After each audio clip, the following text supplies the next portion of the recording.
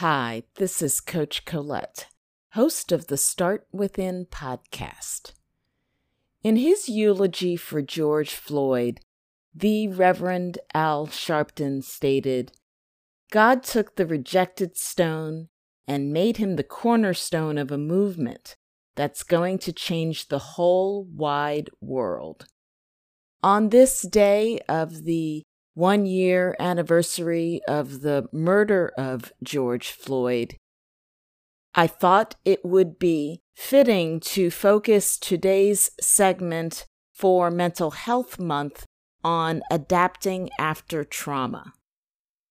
Census Bureau data shows that within 1 week after the murder of George Floyd, anxiety and depression among Black Americans shot to higher rates than experienced by any other racial or ethnic group, to 41% screening positive for at least one of those symptoms. What you also may not know is that anxiety and depression among Asian Americans also increased to 34% screening positive for at least one of those symptoms. So that represents roughly 1.4 million Black people and about 800,000 Asian people experiencing symptoms of anxiety or depression. Now, you may not have a personal connection to George Floyd or the countless other Black Americans who have been killed due to police violence.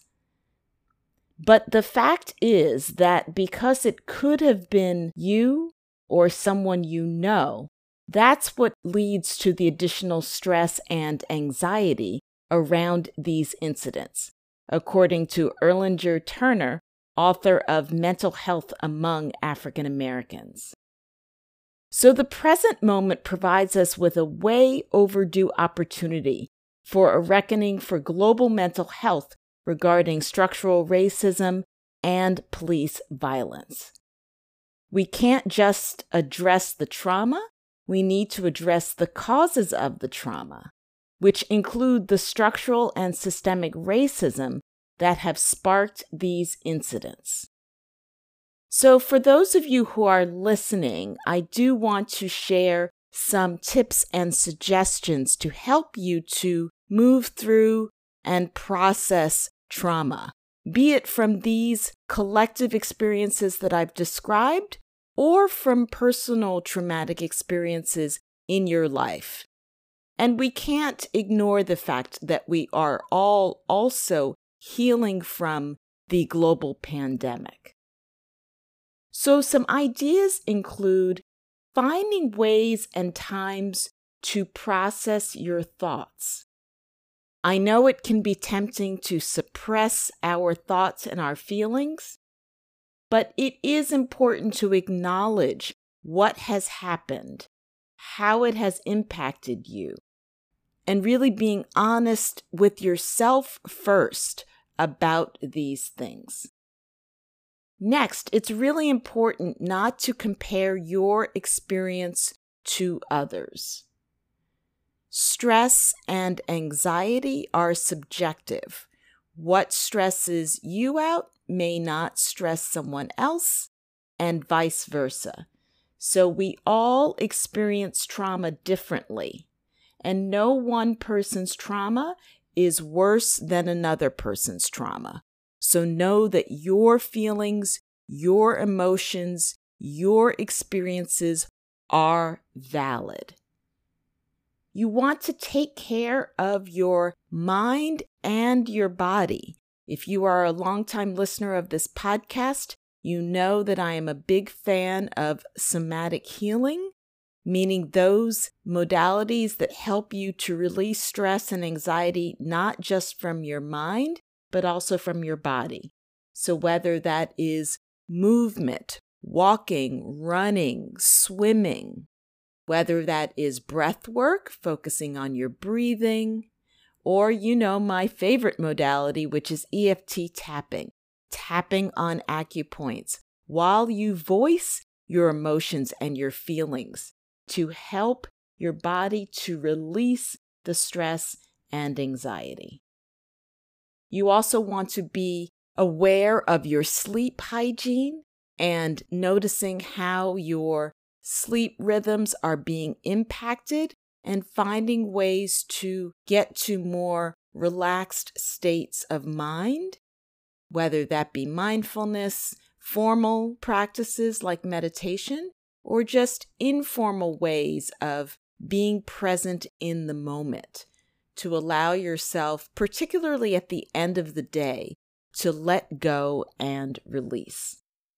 Support networks are so important when it comes to adapting after trauma. I know very well personally how tempting it is to isolate yourself after trauma. You will feel more capable of processing and getting through your experiences when you allow yourself to find your support network and recognize that in these instances, the people that you may reach out to may be different than the folks that you might connect with in other instances. So that might be an informal support network of friends, family, or colleagues, or it might be a more formal support network like a peer group or a coach or a therapist. Remember that seeking help is a sign of strength and resilience.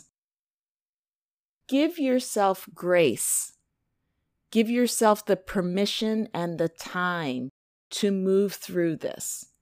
I know it can feel challenging. It's easy to get frustrated. You can have those moments where you think, I thought I was over this. Why is this coming up again? But really, trying to be patient with yourself and recognizing if you are holding yourself to unreasonable expectations or unreasonable standards. This is the time to dig deep and to recognize all that you have accomplished and acknowledge all of the ways that you have already begun to heal. And finally, know that it will take time. There is no standard timeline for healing. And even though we have a quick, fast-paced culture outside of yourself, know that there is no exact time frame. And you don't need to heal faster than the time it is taking right now. Every single step, every single action that you take to support your mental health and your resilience is a step in the right direction. Know that there might be setbacks, know that there might be challenges, yet everything that you are doing is moving you in the right direction. I hope that these ideas and suggestions are helpful for you. I want you to know that your mental health matters to me, and your mental health matters to you. Thank you for tuning in for this Mental Health Month series.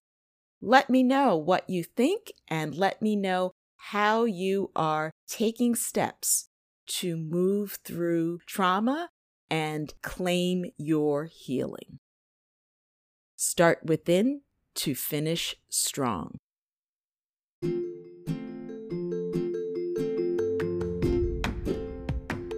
Do you wear your busy badge so proudly that you forget to take breaks or eat lunch? Hi, it's Coach Colette. I know we've all experienced a lot of stress, particularly in the past year.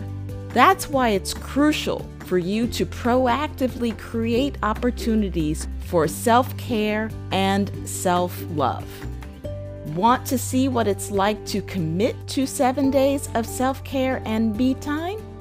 Then get my new resource, 7 Days of Self-Care. It's an e-journal that can be a resource of inspiration and ideas to help you find new ways to care for yourself, physically, mentally, and spiritually. As Audre Lorde says, Self-care is not self-indulgent. It's an act of self-preservation. So go to gum.co/self-care e-journal to claim your copy of this new resource. It will help you to be able to support yourself, find time for me time, and allow yourself permission to thrive. Go to gum.co/self-care e-journal to claim your me time.